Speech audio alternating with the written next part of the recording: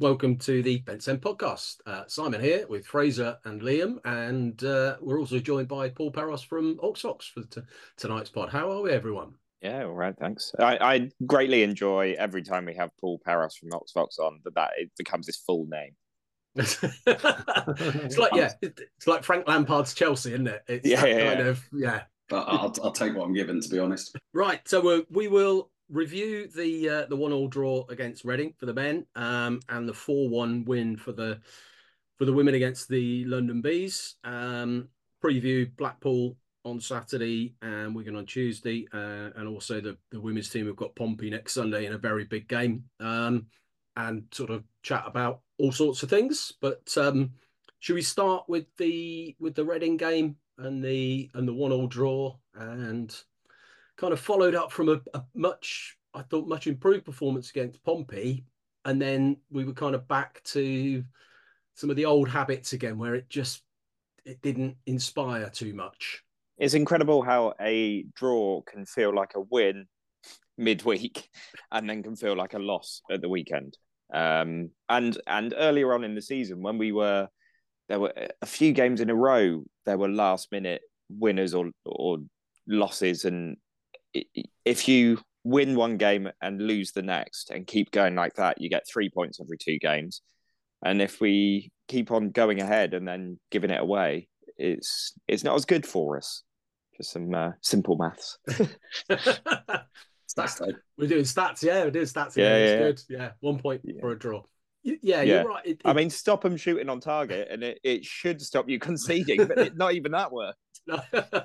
No, it was. Yeah, it was very much that positivity after the Pompey game, where you kind of felt, right, let's take that into the Reading game and let's try and use that as a catalyst for the rest of the season. And it's just hasn't quite, it's not a step back necessarily. It's just we've stood still. We've not gone forward.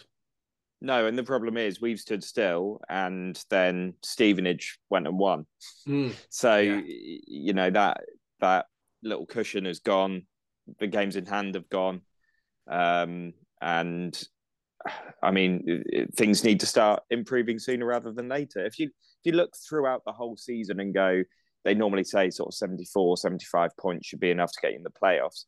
We're still in an all right place to do that, but we need to start getting those points sooner rather than later. You don't want to go in going, oh, we still need 23 points from the last 8 games, do you? You want to spread it out, and 16 games to get 23, 24 points is doable, sort of comfortably doable. But the sooner you get those points, the better. Yeah, it was a really difficult game. I mean, for old timers like me, it was. There was the kind of Derby Day thing, and the atmosphere of that. We haven't had that for ages. I mean, I think somebody said it wasn't Swindon, it never will be, it never is. But it's an important game, and I think I saw a lot of people that I hadn't seen at football for years. You often get that at these bigger games. I thought the atmosphere started well. I thought we played okay in the first half. Actually, it's one of those first halves that if you then kick on in the second half, which I expected us to do, it seems like a really good performance. We did what we needed to do, kept them quiet, snuck a goal, and then pushed on in the second half. I mean, you can't legislate for Negru's mistake. He's a cracking young player, and his through ball for the first goal for our goal was brilliant. But that's what's done it, and we just looked a bit toothless in the second half, sadly. It was really disappointing by the end of the game, because during half time, I thought the second half, I thought we were going to batter them, to be honest. I thought it was going to be an onslaught of that goal down at the home end. It just seemed like everything was lining up for that. We had the lead, everything was, we weren't absolutely smashing them in the first half. They weren't too bad, actually. But yeah, it just seemed like I was quietly confident was going to be in our direction. Yeah. I was quietly confident we were going to kick on in the second half, and it just didn't really happen. I thought the second half was dreadful, to be honest. I thought it was so disappointing. I know there's this thing about injuries, but looking at that squad man for man, maybe Eastwood, but there's no one else of that 11 where I go, oh, yeah, it's because they're in the side. We really wouldn't ever play them usually.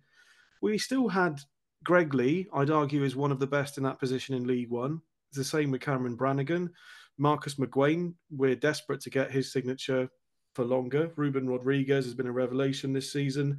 Mark Harris is the club's number one striker. All of these players played. It wasn't as.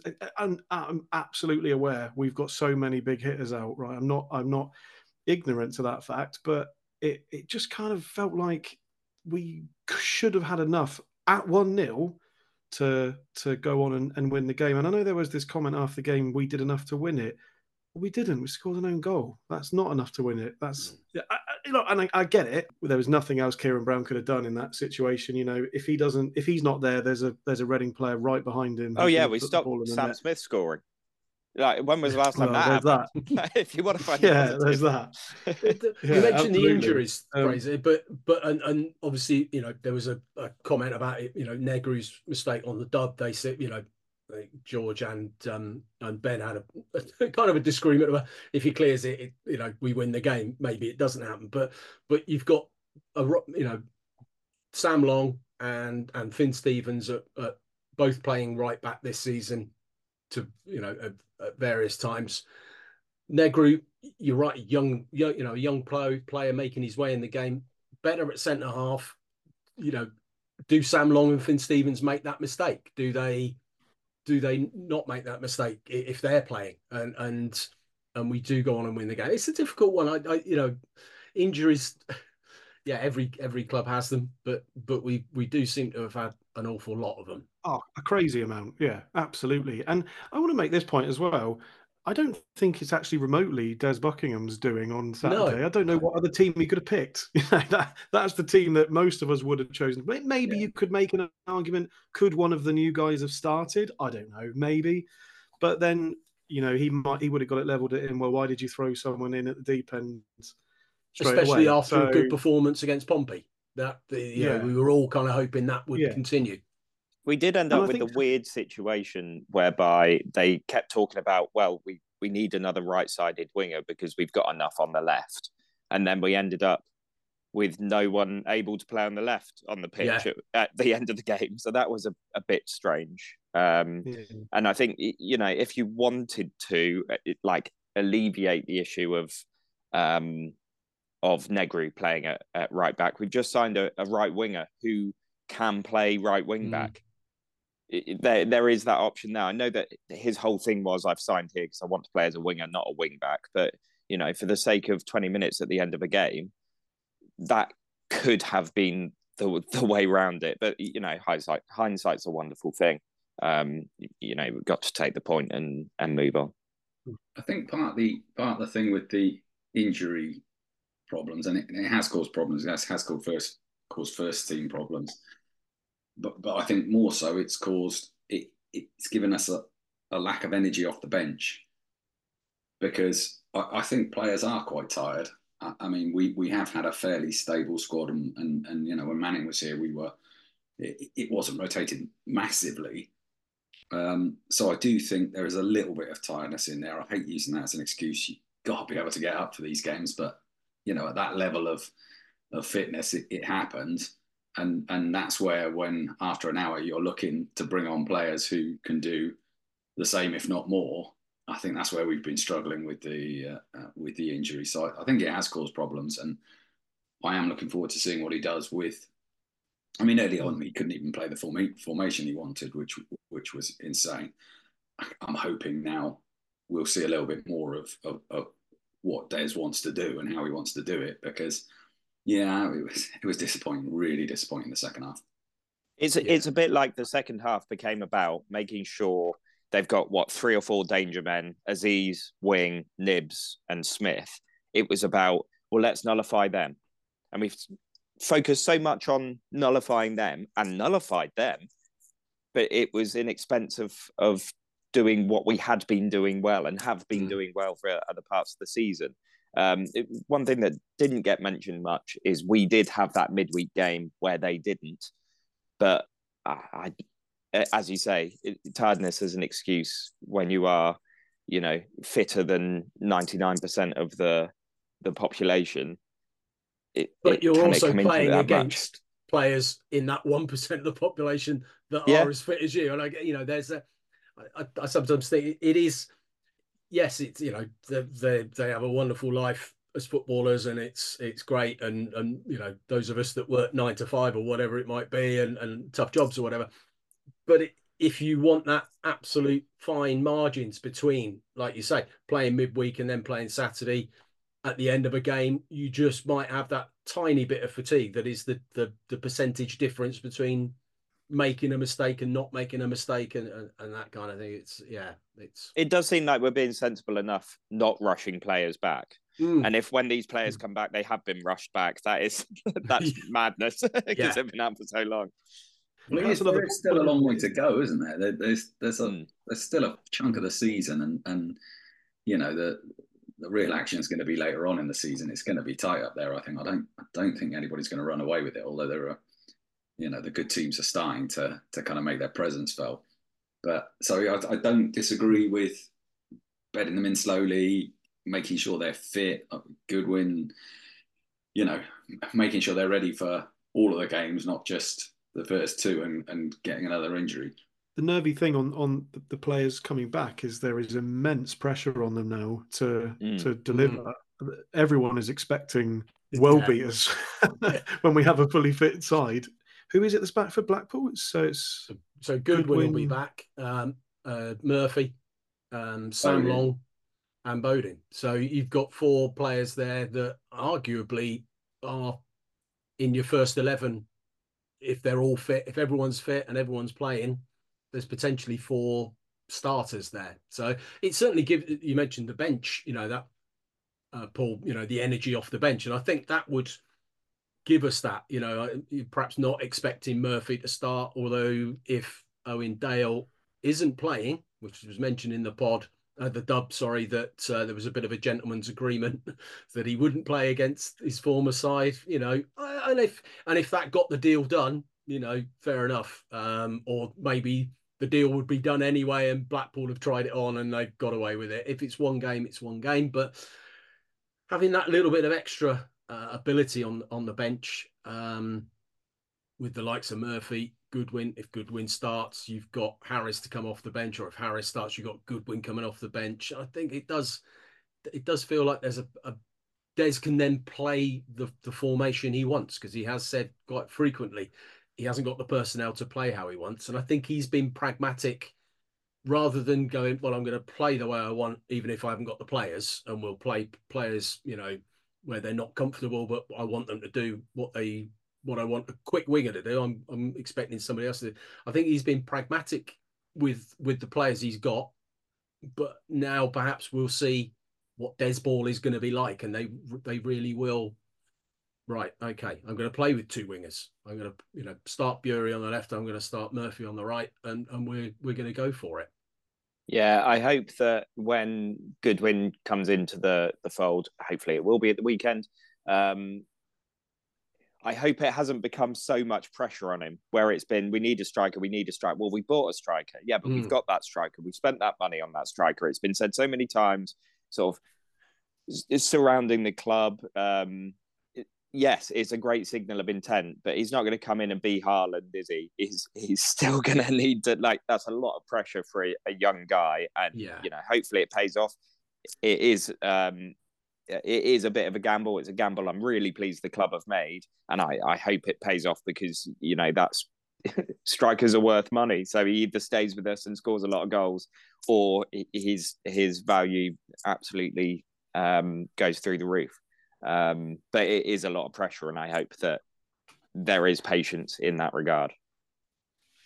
Yeah, from what I've read, he's a very confident young man, so that will go in his favour. I agree 100%. We're putting a lot of eggs in the players coming back, new players basket.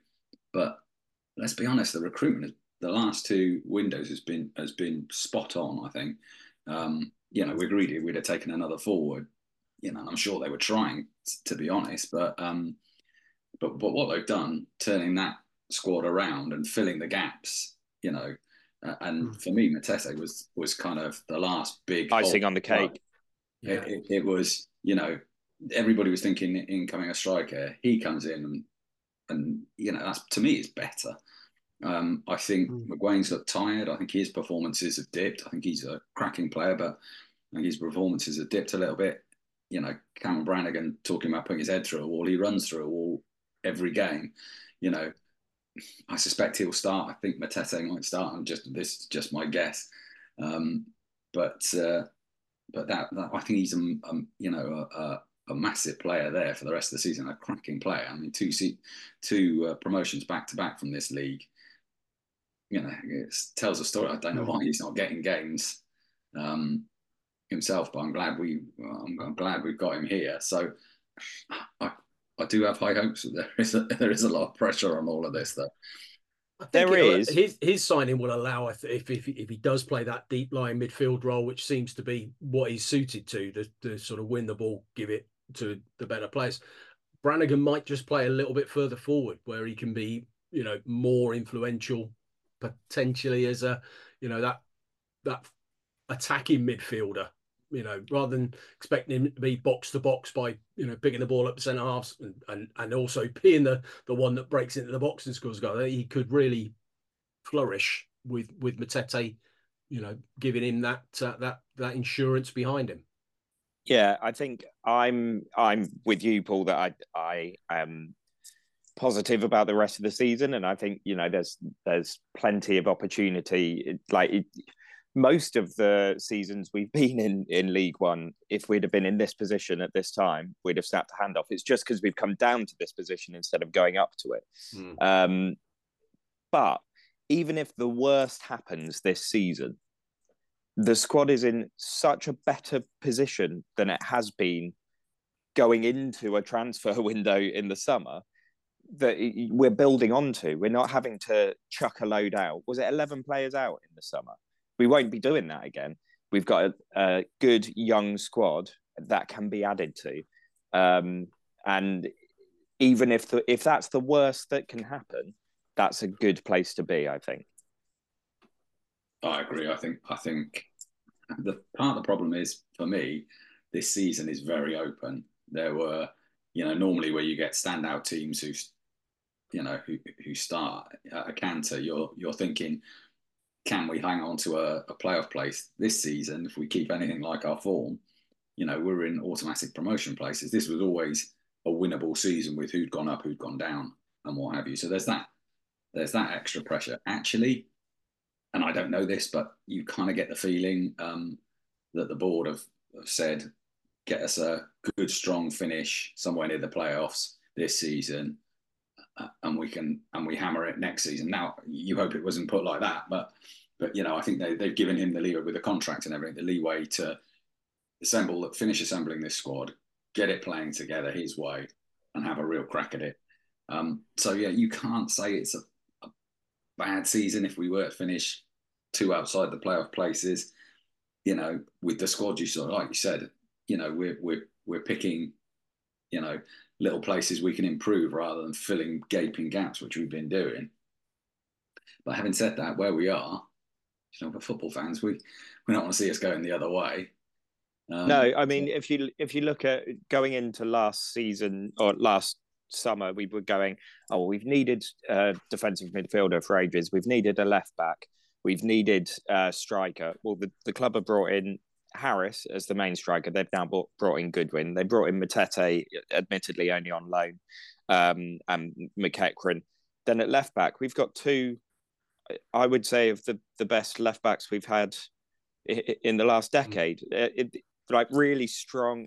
Yeah, Ruffles was great. He was, but he was a defensive midfielder that started playing there to fill a gap and ended up becoming our left back. Joe Scars, was like a war hero almost, wasn't he? That's how he played.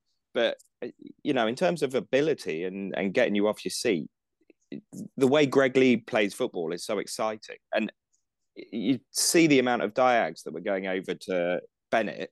I haven't seen him not control it perfectly yet. So those gaps that we've been saying for season after season after season, we need to fill those gaps. are being filled, and it is those tweaking things, as you said, Paul. Do you know, I wasn't that positive at the beginning of this podcast. It's really cheered me up. Yeah. I love when you mentioned Greg Lee there. When the players come out, I was watching them Saturday, when they come out to start the game, not the warm-up, players do that thing where everyone shakes hands and they go to each side, and then some do some random leg stretches quickly, some kind of, I don't know, twist in different directions. Greg Lee just runs around jumping and doing headers into the air. I think, he's just getting warmed up for his game here. He's got that energy about it. It's sort of like that bouncing Tigger kind of, yeah. I think of everybody, he made one of the biggest differences, because I imagine his energy around the changing room, everything I've heard is that he's super nice guy, super positive, super lively around the changing room. Defensively, he's a real presence. The amount of headers he's winning, as you were alluding to, and when he gets forward, he's a real nuisance.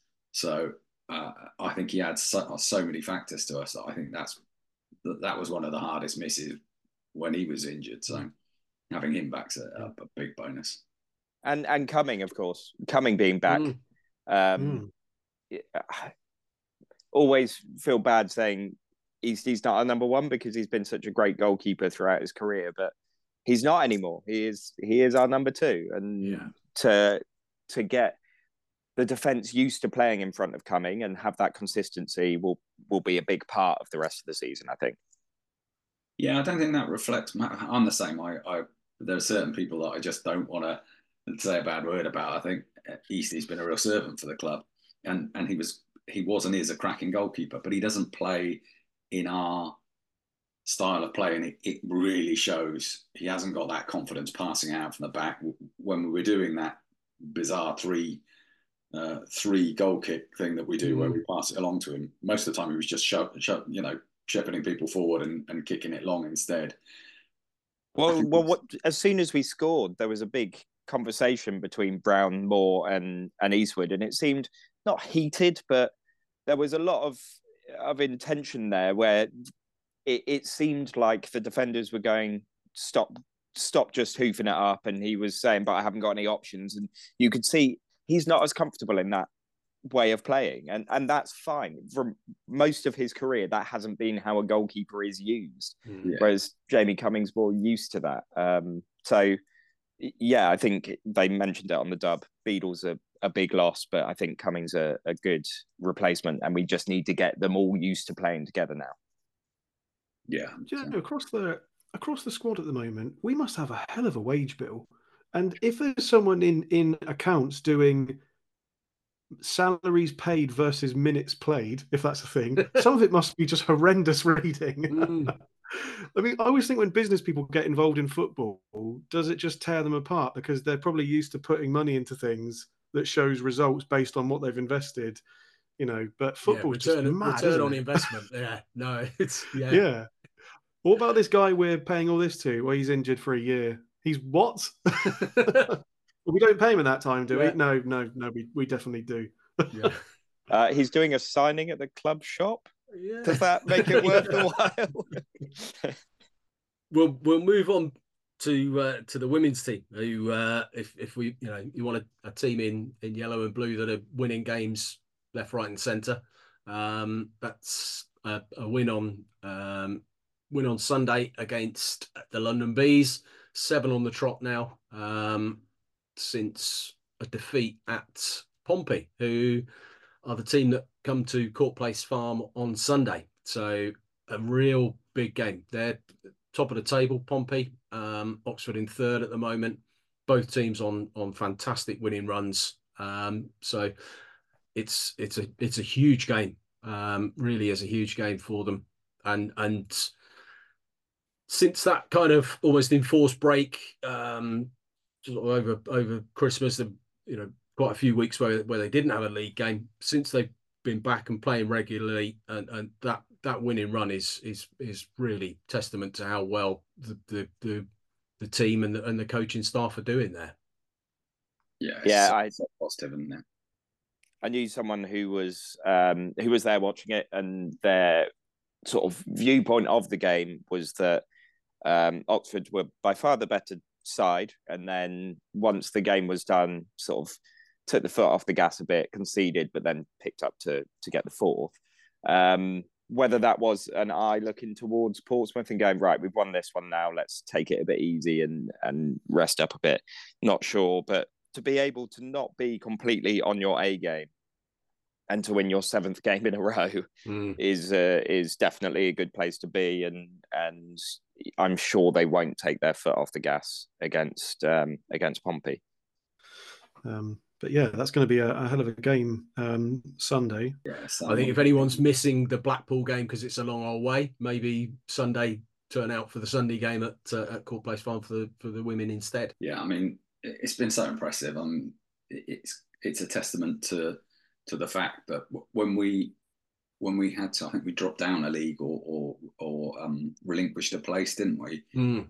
A number of years ago, and I thought, I hope this isn't just the club putting the women's team to one side, but actually they've been well looked after, well provided for, as far as I can see from a distance, and that we're really reaping the benefits. I mean, there's basically every year seems to be one team in that league that stop us from going all the way and getting to the next spot, and be it Ipswich or Portsmouth, but these are not small sides, and we're really holding our own, and there's such a good feel about it that you want to get back to that with the men's side as well. You want to sort of get back to that feeling, because this is now, we are one kind of Oxford United now, and you want that to permeate and get into the men's side, because there's just a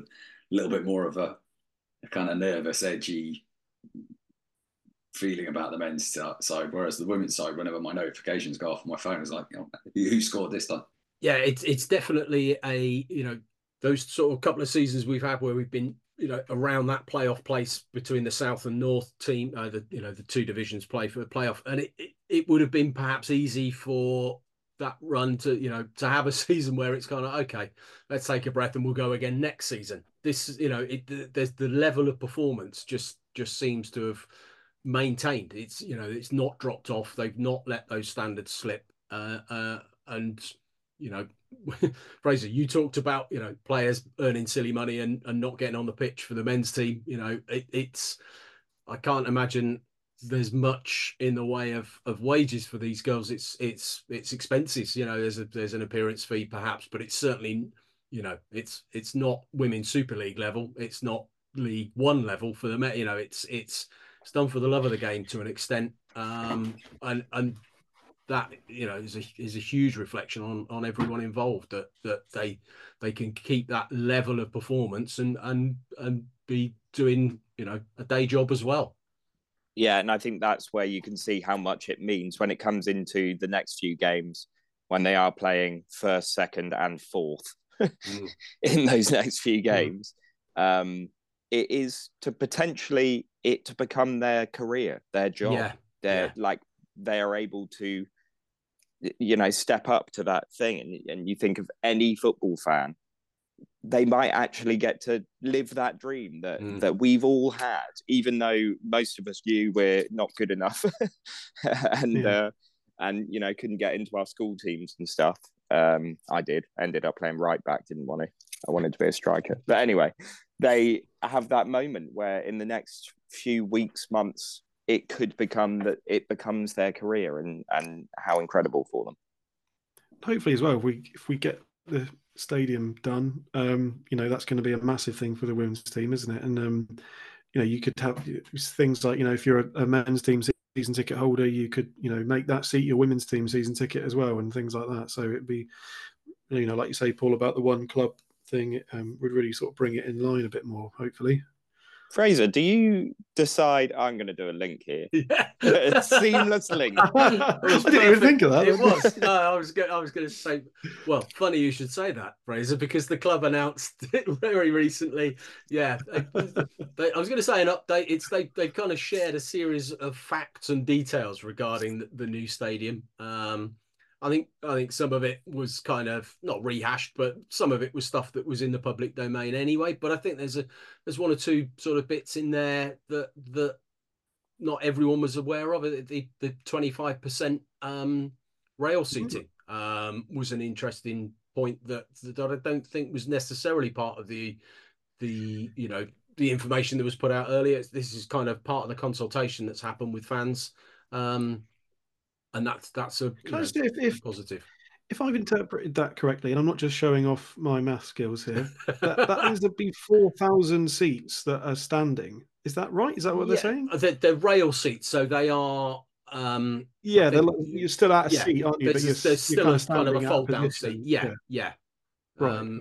I think the is it in the Champions League you're not allowed it, but in German leagues, there are. It's kind of it's flexible. So if you have to be seated, it's got a seat allocated, put one per person. If it's rail seating or safe standing for the good term, I think it's 1.5 people per. Yeah, because some seat. stadiums, some stadia it's one. Sorry, it's 1.5, and some it's 2. But I think the 2 is much more sort of prominent in Germany. Yeah. So it's a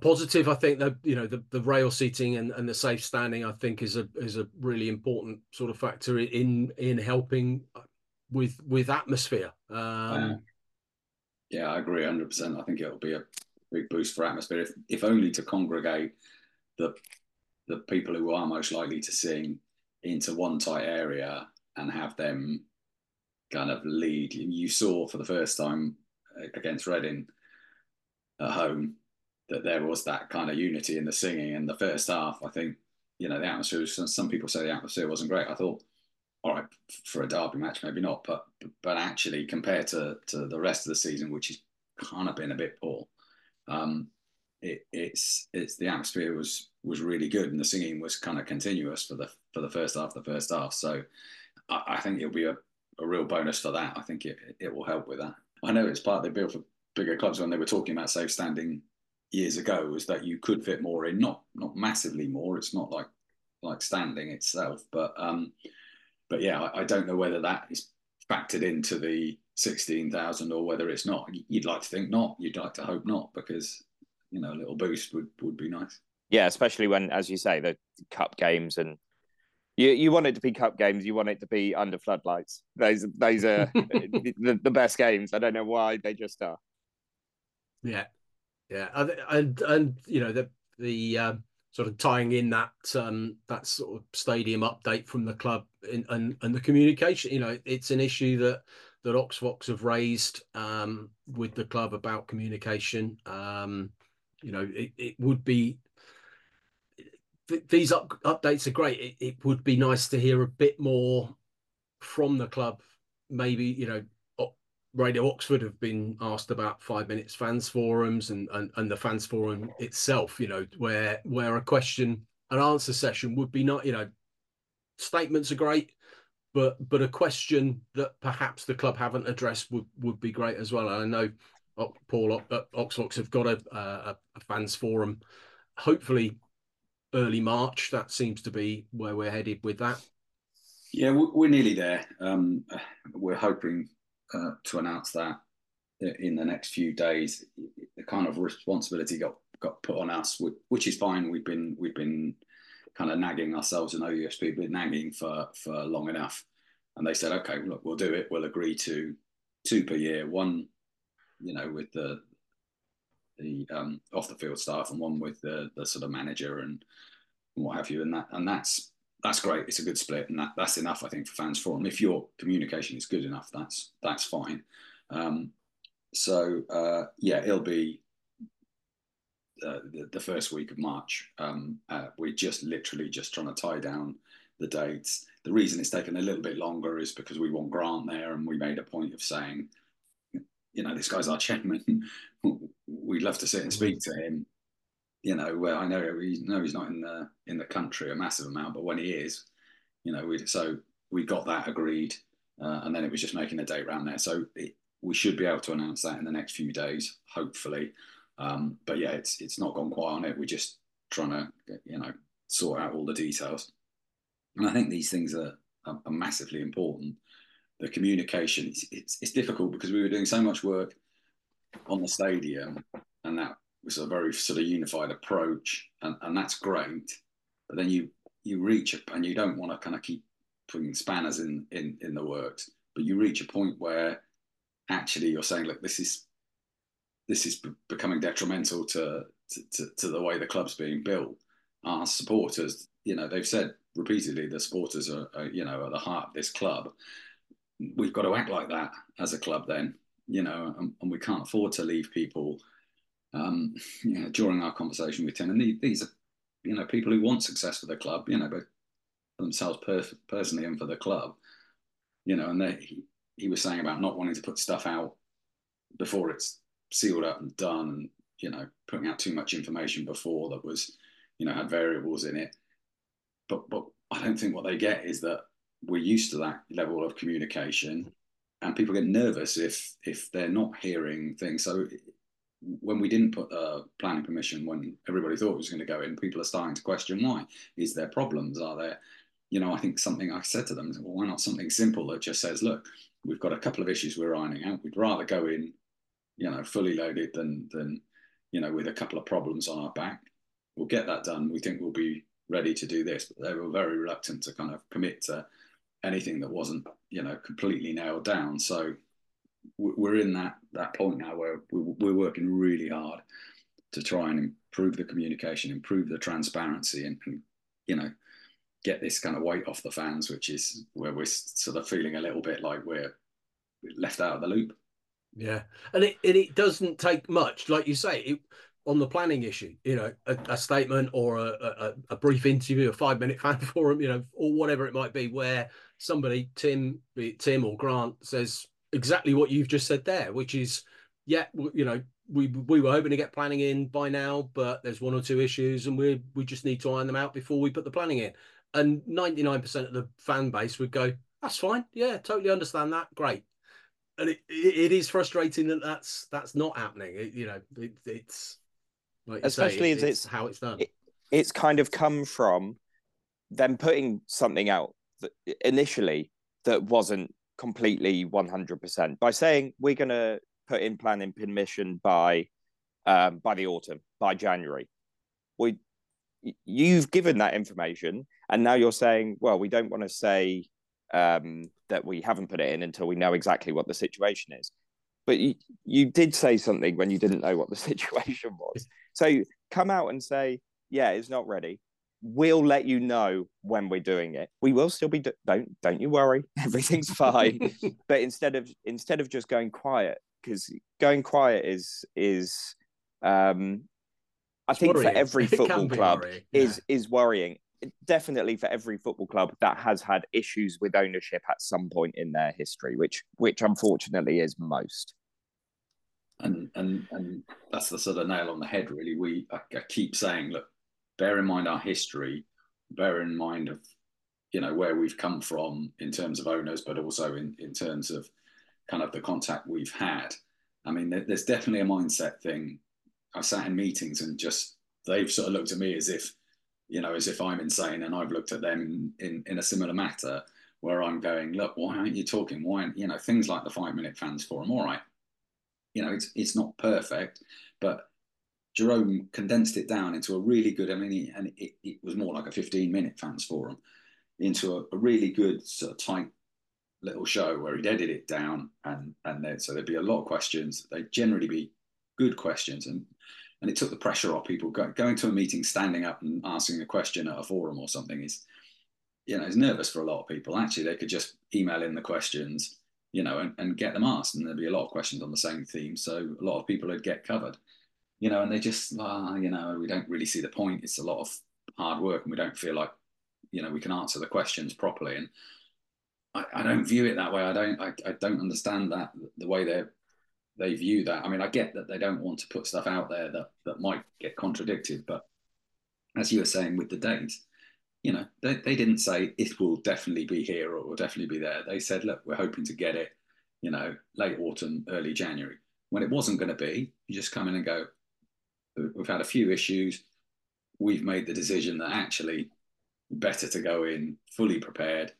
We're hoping to finish in the first, by the end of the first quarter, have it all tied up, and we'll keep you updated. And that just, takes the pressure off. There's definitely a different mindset about how communication is run, and that's what we're fighting at the moment. And it's kind of it's brought about a little bit of an impasse on certain things because I think the fans deserve more, and I don't think they view it as not providing for the fans. I think they just think it's the sensible way to do business, tell people when it's all done, and it's kind of not the way it should be done, I don't think. I also think that when you've got certain things throughout the week, so the preview show doesn't happen anymore. Yeah, you've got the interview with the player, you've got the interview with the manager, you've got the dub, which isn't from the club, it's from Radio Oxford. That's really good. But I think that everything that comes out of the club drip feeds into the atmosphere on a Saturday. And speaking from my own industry as an actor, teasers, trailers, all of that stuff, every little thing you've got, this is coming up soon. You've got this to get excited to. The 5 Minute Fans Forum, there were usually questions about the stadium, questions about, signings, depending on who it was at the club, some sort of stupid other question about, have you been to this pub, or what's your favourite pizza topping, whatever it is. So it rounds, and you get to know those players, and it everything builds to, I can't wait till Saturday now. And that means that when you're at the match on a Saturday or Tuesday night, whenever it is, when you're at that match, you're living it. This is what I've been looking forward to all week. Whereas at the moment, what happens is the dub comes out on Monday, and then you wait around and you get the interview and whatever on Thursday, and then you wait until Saturday. And that's I just want more. I want as much as can be thrown my way to build up. One of the things I wanted to ask you about, Paul, was I was saying to Simon on Saturday, usually if you have a disagreement with someone in life, you've got a point of view, they've got a point of view, and you think different things, but you can kind of see how they reach their conclusion. The Michael and Sue merchandise issue, which was part of the Oxfox update, I just cannot for the life of me understand what the club's position is on this or how they've reached this position. I've heard the thing said that it's a merchandising issue. They don't want unlicensed people selling things that aren't licensed for that season, blah, blah, blah. But from my point of view, it's still club merchandise just from previous years. And I can't see how they've reached the conclusion to bar this, yet not remotely budge on the position either. Do you have any more insight than me, or? Yeah, kind of. It's another one that's, I'm getting a flat forehead from banging my head on desks. It's one of those ones where Cameron Brannigan style. Yeah. It's one of those ones where you think, if you'd been here longer than 6 months, I think you'd have a different perspective. Now, they have great footballing knowledge, I'm sure, Man United, Reading, other such clubs, and that's fine. But actually, if you have an appreciation for what Michael and Sue have done, and the way I tried to explain it was, their money probably is massively important to the trust, to the community trust. But back in the day, that money was helping to save the club. They are massively important to this club. Now, their argument, and the bit of it that I understand, is, okay, we've got a brand, we've got branded gear. If we're selling 2-year-old stuff or stuff that we don't use anymore, or slightly different logo, or that kind of interferes with the brand, I sort of get that. If I stretch myself over to their side, I sort of get that. What I don't get, because they're talking about this brand, and if you talk about Man United, it's a global brand. How many clicks you can get in Asia? How many, there are these huge numbers bouncing about. Our brand is people like Sue and Michael. They are so much at the heart of the sort of club we are. And I've said often that we're kind of a community club. Oxford's a kind of community place for a big city, world-renowned city. We're a little village. Everybody knows everybody, and everybody knows somebody who lives near somebody. And the football club's the same way. And actually, you're hurting the brand more if you affect people like Sue and Michael. Now, they tell me they're still in negotiations with them. actually there's not a lot being done that can help them. So it's kind of the community trust that are working on that now, and we've got something going with the community trust, which hopefully the club will get involved in, which should bring in, fill the gap for money that they're getting, but also hopefully it will be something that they can do from the stall as well as the other bits and pieces that they can still do. I think this is one of those ones where they've kind of shot themselves in the foot a little bit, because what they're protecting, they've actually damaged more by doing it the way they're doing it. And this might have naturally played out at the new stadium anyway, as we reach the new stadium and, set up new stalls. If we get the stadium, we're going to have a dozen shops all around we're going to have a decent club shop in the ground as opposed to miles away. So it'll be a different dynamic anyway. But so I sort of get the point behind it. I don't get the approach, and I don't get the way they've done it. And I've said it repeatedly, and I've reached a point where we're just trying to do what we can the other side now to mitigate what's happened, as opposed to sort of change any minds now. But doesn't this perfectly illustrate the fact that if at the very beginning there was someone that just said, oh, the reason is we don't want old merchandise being mixed in with the new merchandise. We want it all to be a clean slate, fresh from now. We really appreciate everything they've done. They'll be able to sell, up to date stuff, but not that sort of thing. Then there wouldn't have been you wouldn't be on this podcast now saying what you're saying and having to do that. There wouldn't have been 4 or 5 months of people going, well, why is that? That's not good. They're not treating them very well. And so have someone say it from the off. Yeah, I mean, in fairness to them, I have to kind of balance these things, because it's only fair. They don't really come out and say it themselves. They haven't said, look, you can't do the stall anymore. What they've said is you can't sell branded merchandise. So still the programs, I think they agreed that they could sell the badges that they did, because the club didn't sell badges. A lot of what they were selling used to be sort of training kit from the year before, or the community trust would have kit left over from where they had their training stuff, and it's updated. They'd hand it on. They'd sell it, and they'd end up getting the money back. So it was a great deal. It was that, and what it's done is it's put them in a position where actually they're not making nearly as much money as they used to. So they're starting to feel like, is it worth putting the stall out if we're not making proper money to be able to give them? They gave the community trust a £5,000 check the other week, and it's so good. It's so good when fans are involved, and for the length of time they've been doing this, churning away, doing good stuff for our club, that actually I think you just bite the bullet and go, okay, guys, let's keep going this way, and just change a tiny little bit at a time. So can we not do that? We'll replace it with this, or we can set you up with that. So they haven't just kicked them out. It's fair to say that, but I don't think they've dealt with it very well either. And that's the kind of key when you're dealing with people who've done so much for the club. You need to step a little carefully, and I just don't think they have. Yeah. And the other thing I wanted to ask you, Paul, was where, I know it's in the update, but could you just give us a brief overview on your thoughts of Fab, whatever it is, the other thing? The Fab. It's supported by the FSA, the Football Supporters Association. So it's not inherently a bad thing. I think it's mandated in the Premier League, but I view that as a different thing. They're very different beasts, Premier League clubs, to the way we run. We weren't involved in the initial process. We got told after discussions had already been had with the FSA, and there were a lot of things that we didn't like about it, or were nervous about it. It has the potential to be useful.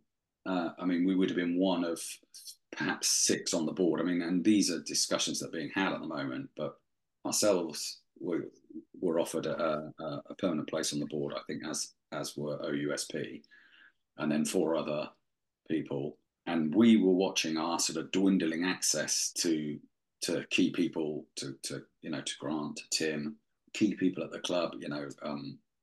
We used to speak to the FD every year, and at the time we were being told we wouldn't get that anymore.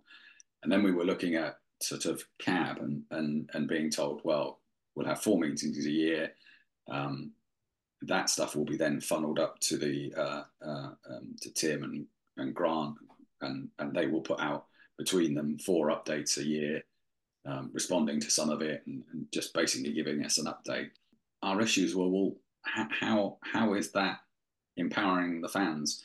What comeback do they have? I'm assuming all that we'll get from that is minutes, and these are minutes that obviously everybody at the meeting will have reviewed, so the club will be able to, I assume, dictate a little bit as to bits that go in by confidentiality, and I think we just had the feeling at the time that we were having such a hard time with them, that this was just going to add to that if they wanted to, and I'm not saying they would, but if they wanted to, they could just funnel us there saying, no, CAB is where we deal with all this, speak to us in there. And all of a sudden we become, an independent, but one of 6 with, the only comeback is when we step out as Oxfox and speak to our members. So we have fundamental issues with it. Now, in fairness to the club, they're saying, okay, we want to get this done, so what will it take? And we're now speaking to them. But the question keeps coming back, how can you safeguard our independence and our access, which we haven't been getting? And how will this thing be an improvement on running the same sort of process with Oxfox and with OUSP? Where is the benefit? You could put out minutes of our meetings yourself to cover that aspect. Actually, I'm not sure what more it gives. Now, we're run by the members, and we've been, in the last update, we said, please give us a response. We've had loads of responses, probably as many as I can remember when from since I've been chairman. So people have a point, and at some point we may put it to a vote, but we'll be led by what the members think. But yeah, we have concerns. I mean, it's not something that I hate. It's not something that I don't think could work. I just see a lot of issues with it. Yeah, it does feel as though, well, you have, the club have a route to the fans in terms of communication through Oxfox and through the supporters panel. Why do they need another channel for that? If not to kind of sideline the 2 groups that are already there. It does seem a bit odd. And it's interesting you mentioned the bigger clubs, or the Premier League clubs rather, and it's, I'm a committee member of Oxfox, and I know how difficult it is to get people to commit time to take part, either supporters panel or Oxfox. And if the club are expecting people to step forward and put themselves forward for the Fab Cab, they might find people that want to do that, but it's hard to get people involved at the best of the times, and are they going to necessarily get the right people or enough people or however it might be? It's it seems an unnecessary layer of bureaucracy that doesn't benefit anyone really. That's the worry, and me, Simon. I'm when it comes to Oxfox, I'm on the cautious side. In terms of, I always look at the potential pitfalls of something. So, the stadium, what if we had another situation? What if an owner down the line, we have a situation? How can we make agreements that secure the stadium to the club and what have you? And that's how we go about it. And with this on the same, so I looked at, and they actually said, look, you're being really negative about this. And I said, well, that's kind of my job. Yeah. That's what I'm supposed to do. And if you drill into the negative side, you could say, all right, if they don't want difficult questions from Oxfox, they could say, look, we're speaking about this next month in CAB, leave it there. It's a good place to corral all the kind of engagement, say, well, we're doing it in CAB. And then all that happens is that gets passed up and they consider it at a higher level. And, how much comeback is there from that? How much strength are we able to put our members to bear as part of CAB? I just don't know how that works. So yeah, at the worst side of the scale, I see some major problems with it, and given the position we're in, fighting for kind of better communication desperately fighting for it at the moment. I can't see it being a sensible decision for us in its present guise. As I've said, the club, have said, well, what will it take to get this thing off the ground? They want it started. So, but we're in no hurry to. No. We've got Oxfox and we've got OUSP, and there's nothing that can't be handled between the two of us in the meantime. So we'd much rather spend a year getting something that actually functions than rush to stick something in that then gets kind of used and abused by if somebody doesn't, if we're not in agreement with the club all of a sudden, or if new owners come in who don't want to speak to anybody, or so. Yeah, that's the position we're in at the moment. We're keeping fans, members rather, and supporters as informed as we can. We'll give more details over it. The club asked us not to put the original details out because I think there were a lot of flaws in it, and we agreed to do that. I mean, we might have to put something out to give people a better idea of the starting point before we then, get any changes agreed. But yeah, there's a lot about it that we're very cautious of. So yeah, that's the position we're at. Like you say, it's not something that necessarily needs to be rushed. The club could speak openly to the fans. They don't need to go through this club advisory board. Nothing's stopping them from talking to the fans as things stand at the moment. So I think like you say, it's something that Oxfox are looking at and will kind of give updates in due course. But yeah, like you say, there isn't a desperate need to rush it through. It's something that needs to be done properly. No, and I think, I mean, we had as soon as we found out of it, we had a conversation with the FSA, in fact, with a guy that they'd spoken to previously. And it would have been helpful to speak to him at the time, but and he was like, look, this is all about kind of Oxfox and to an extent OUSP, because you've got to be on board with this thing, and it's got to work for you. And I said, well, look, can you understand the positions in which it doesn't?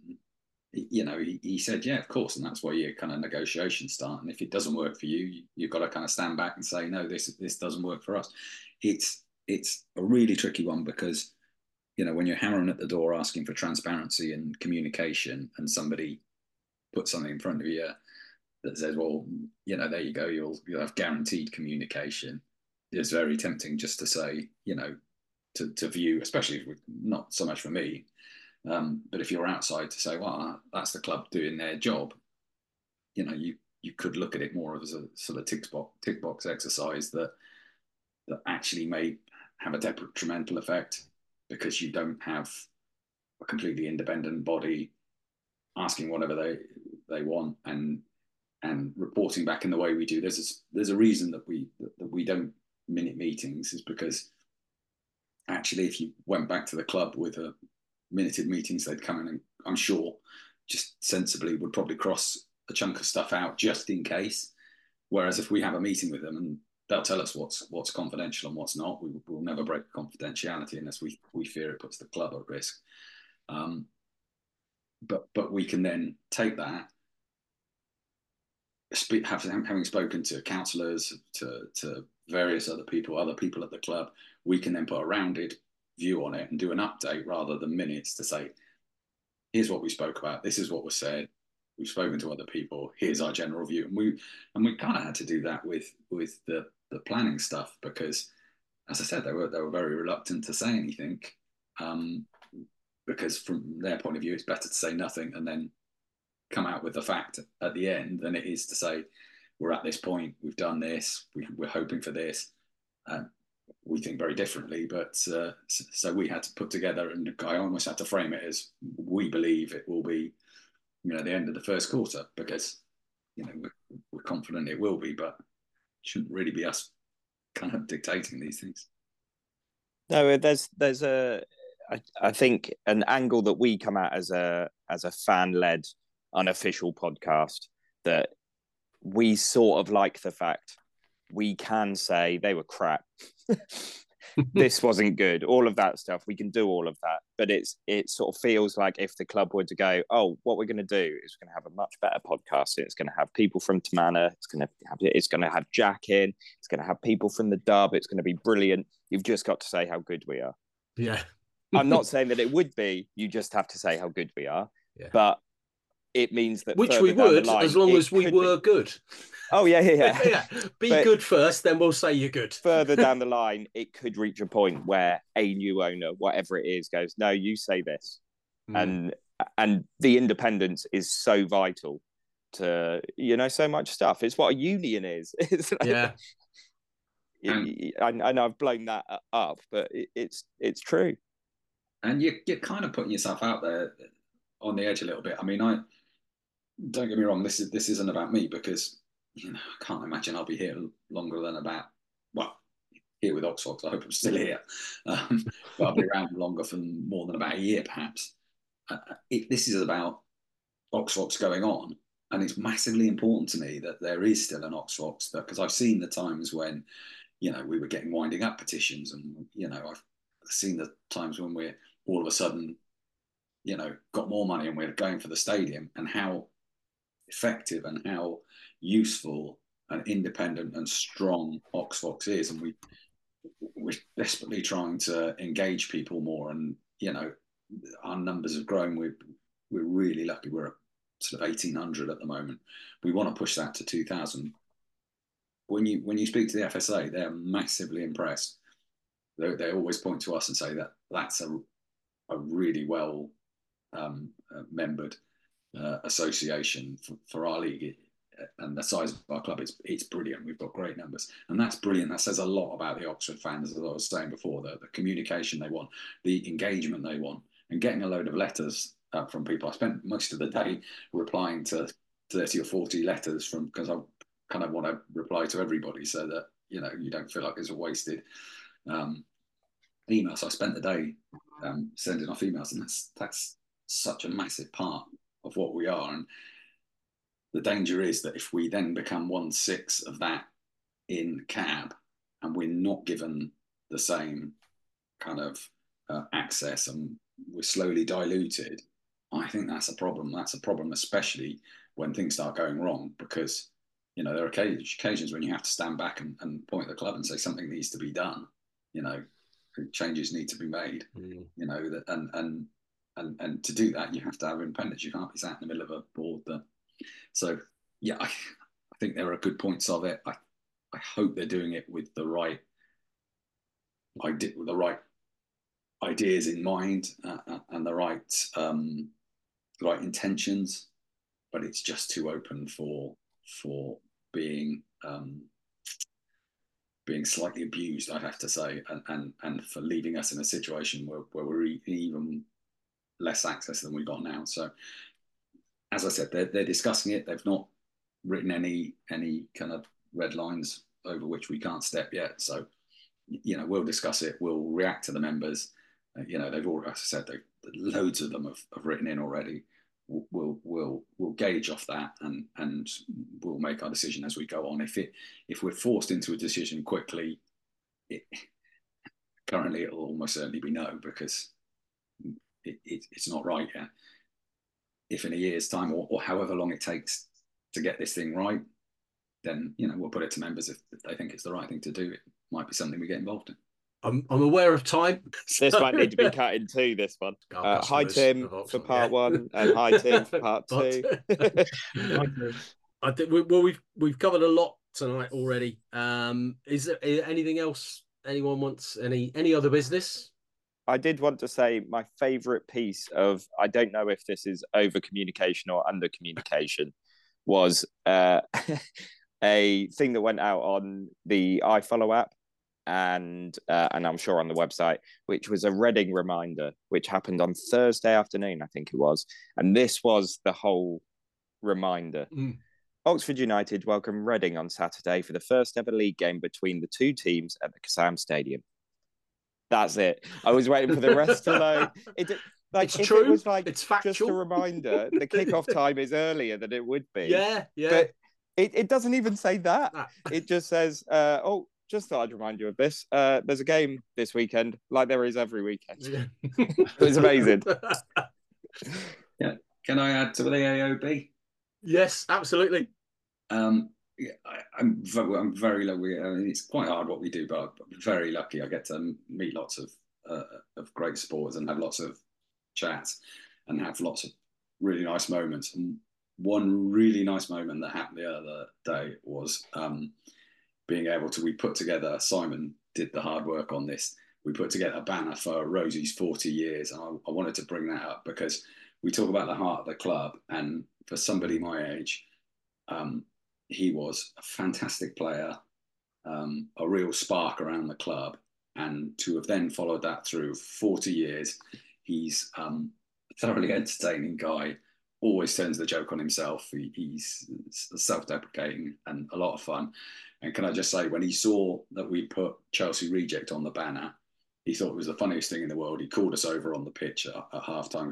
Simon and I put the banner up at half-time. We went over, gave him a big hug and congratulated him. And that was a really nice moment for us because he's a super nice guy. And he is, I'm sure you could find somebody better qualified for that role, better with a university degree in what have you. You wouldn't find a better guy for our supporters and for our club. And well done for him, 4 years with us. Chelsea Reject, what else can you say? Yeah.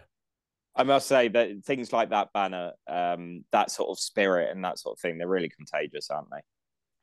Yeah, and massive. Yeah, anyone who's seen that picture knows what that gag was. Yeah, yes. Yeah. I was a bit slow 40, yeah. It's Paul and I were stood there, people where we sit, were pointing and waving. We'd started to unroll, for anyone who hasn't seen it, we'd started to unroll the banner and we were waiting for Rosie to come out. So the last three letters were visible of the three lines that were there, and that was Rosie 40 years, S, Chelsea Reject, T, Oxford Legend, D. So we were stood there with a big banner that read STD. So people were pointing and waving. I was just waving back. Oh, lads, I'm on the pitch. Yeah. Oh no, it wasn't till later. No, it was a lovely thing to do. The banner was great. Yeah, that was good. It was. You're absolutely right, Paul. He's a genuinely. He is an Oxford legend. I think. Well, we're too prone to wait till people are gone. Too late to remember how much they've done, and just to be able to tell him that in our own way. And he loved it. He heard them singing Chelsea Reject and he was glowing. He was like, oh, this is brilliant. And people like that need to know because they put in a lot of time and a lot of effort into the club. And it's really nice to be able to tell them it's appreciated. So yeah, it was a really good moment. Absolutely. For anyone that listened the other day when I spoke about what the club did for lost fans and how nice it was, and I got the picture and so on. It's a year ago on Saturday that Dad passed away, and so from the club account, I'll tweet the picture so that you can see the picture that came through. And just what a nice touch that was. It, like, further to the club being great. I know that this pod has sort of shown the great and the not so great from being a football fan, but in general, football's a great thing, a great community, and we're all pleased to be part of this same group. Yeah, absolutely. That a lot said about football family, but I wouldn't have met you three guys, and I wouldn't have met a huge number of people that I now count as friends. That would never have happened if it wasn't for this football. Sorry, club. We're separate to the friends. You wouldn't have met us or some friends. No, I didn't say that. Sod you, Simon. Yeah, whatever. Thanks. Good night. But no, it's that football family, and it's. To be fair, I see you guys more than I see a lot of my own family. So but that is a really important issue, and I know you're winding up now, and I'm rattling on, but I think that's a massively important issue at football. No matter how much the investment that's going on, and there is incredible investment, we've been really well looked after, and a lot of who thought we'd have got this far with the stadium process, a few years ago. So there's so many good things to be looking at. But actually, what do you go to football for? You don't go to football on your own. You rarely go to football on your own. And when you do, it's probably because you know the people around you. You don't just go for the wins. You go for the people that are there and for the atmosphere and the shared experience. And actually, if you haven't got that kind of heart of the club thing going on, it's kind of immaterial whether you're winning. It's I think this period has shown it doesn't matter how well you're doing. It's a great little buzz when you're on a good run. But if you had to go on your own, I went to a match during COVID, and it was dire. It was horrible. It was horrible, horrible. Yeah, I was doing the social media for the club. The only time I sort of felt how you feel at a football match was against it was Gillingham, because Steve Evans was in charge. And they were 2-0 up with about 12 minutes to go, and we won 3-2. And that moment the third goal went in, I felt like I was at a football match for 5 or 6 seconds. But you just want to hug the people next to you, and it's just not the same. No. Yeah, and that's what we've got to safeguard at this club. We've got to make sure that there's still that connection with the fans, and because I think it pushes the team forward as well. So, absolutely, I think that's a perfect point to wrap up. But yeah, couldn't have said it any better. Absolutely spot on, Paul. So, hi Tim for part 3. Yeah. Right. Well, we'll hopefully be back next week, maybe after the Wigan game, and looking forward to the following weekend. But until then, take care of yourselves, take care of each other, and we'll see you soon. Bye-bye. Bye. Bye.